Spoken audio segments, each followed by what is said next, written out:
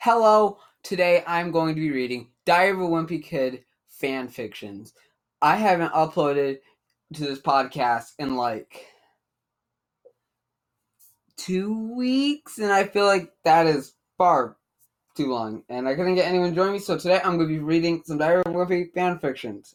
And I'm going to start with Greg Heffley and the Ballistic Missile.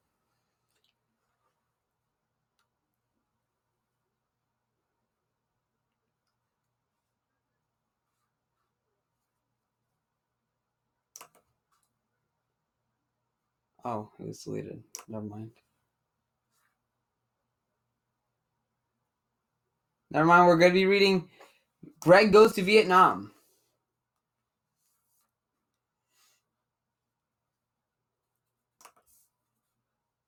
My draft notes arrived in the mail yesterday. I'm angry, but I knew this was inevitable. Oh well. I asked Mom if she'd help me escape to Canada, but she wasn't much help. I'm good to keep at it. What did John say again? I will not send American boys 8 or 10,000 miles to do a job that Vietnamese boys ought to be doing for themselves. Look, I hate the commies as much as the next guy, but this isn't our war to fight. Last thing I want is to die in some jungle butt-fuck nowhere on the other side of the world because President Johnson is too big to end this fucking war. I'll try to convince Dad about the Canada thing. He's as anti-war as they come. If not, I may have to take matters into my own hands.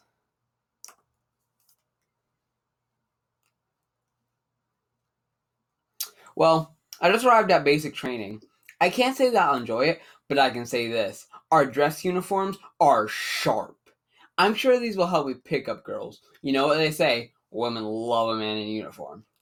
I've also made a new pal, Private Rowley Jefferson. I noticed that he seemed a little nervous, so I kind of took him under my wing. Jefferson may seem a little clueless, but let me tell you, the guy can handle an M60 like no other. We did some combat exercise under fire. Jefferson is one of the finest human beings in the world. All he needs is someone throwing hand grenades at him the rest of his life. I'm telling you, nothing phases this guy. The drill sergeant was telling us about combat stress and shit, whatever. Jefferson is like a man of steel out there. Absolutely nothing distracts him from the mission at all. I can be the brain, he can be the brawn. I'm telling you, we'll be a great team.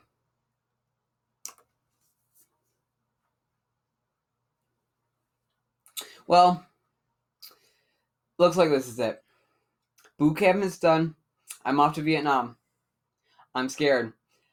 I've heard how long the average lifespan of runts is over there, but I've trained well enough, and who knows? Maybe I'll get lucky when I have to, and I've got Jefferson to watch my back.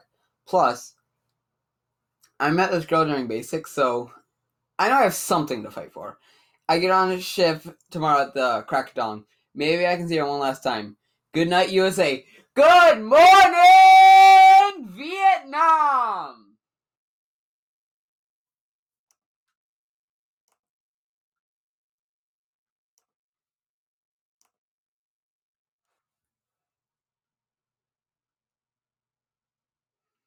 We went on our first patrol tonight.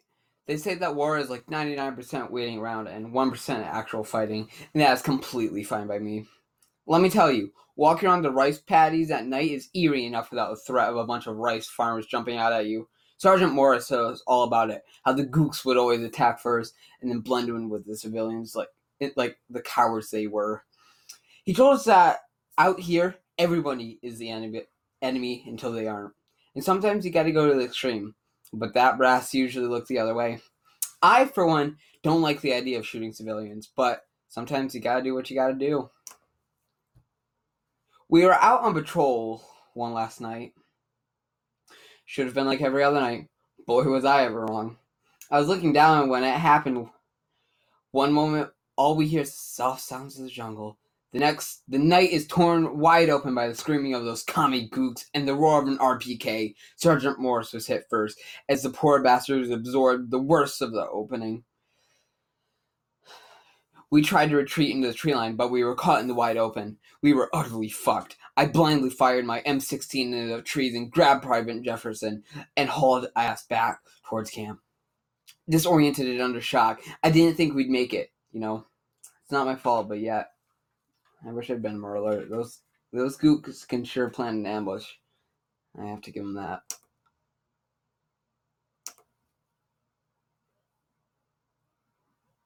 Dealing with the ambush has been hard. Surprisingly, Jefferson has been taking it especially hard. Keeps only to himself, gets jumpy at random moon swings. Oh, and the nightmares. The guy can't go 2 nights without him. Screaming out Sergeant Morris. I have to be honest with you. I think he's losing it. I don't blame him either. Seeing your friends in a pool of blood and guts isn't something the Army tells you about when they're asking you to fight for Uncle Sam. I told Colonel Granger about Jefferson. Fucker says Jefferson is just a pussy. That's the Army, I guess. I feel like it's only a matter of time before Jefferson goes ahead and offs himself. Damn shame, really, but what else can I do?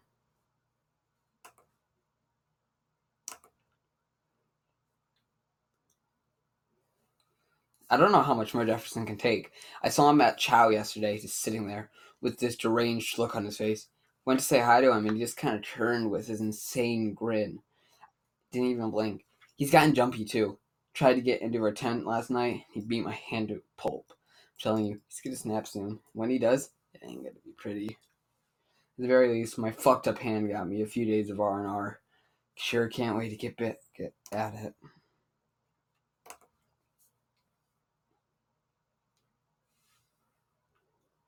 Finally happened.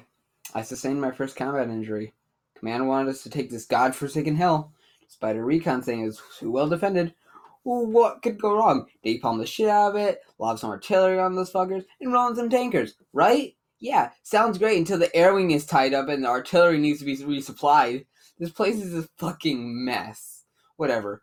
We move in until we get pinned down and air support is unavailable. That's when the fucking gook nails me in the ass.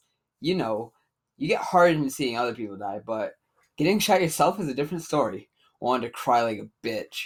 At least I'll be out of commission for a while. Getting some leave will be just what I need.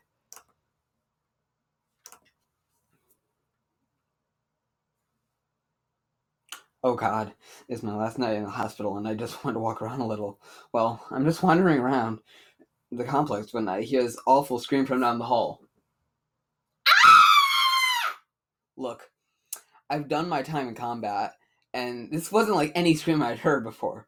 I peeked into the room and it hit me. You know the sticky orange shit, napalm? Looks like the government is testing it on its own soldiers. I crept into the room and ducked out of sight. The moment the docs left, I grabbed as many files I could and ran. Lucky for me, I was hit at the end of my tour. I'll be going home in a few days, and when I go back, I'm going straight to the New York Times. The Army will have my ass for this, but some things are worth going to jail for.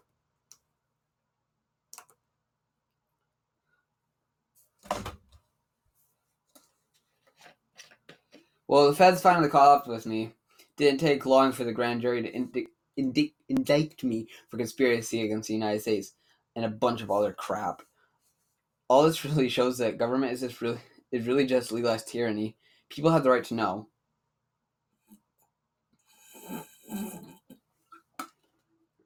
Next up comes the legal fight.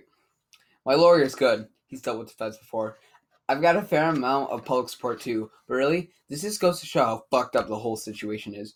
Our boys are dying for no good reason in a pointless war, and I'm going to go to prison for exposing government lies. This isn't the America I fought for. This isn't the America Morse took 7 rounds to the chest for, and it sure as hell isn't the America Jefferson blew his brains out over.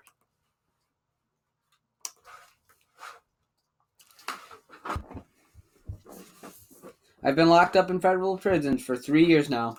It sucks, but I stand by my actions 100%. I have only one regret, and that is what I've put my family through. I know they stand by me, but I can't say that for everyone else. I know my dad's co-workers at the agencies don't take kindly to leakers. I just wish that they didn't have to suffer because of the choices I made. Who knows? Public support of the war is at an all-time low. Maybe one day people will appreciate my sacrifice. Maybe they'll stop harassing my family. Maybe I'll even get a pardon. Till then, I want my story to be heard. I want Jefferson's to be heard. I want Morris's to be heard. People deserve the truth. This is Private First Class, Greg Heffley, over and out.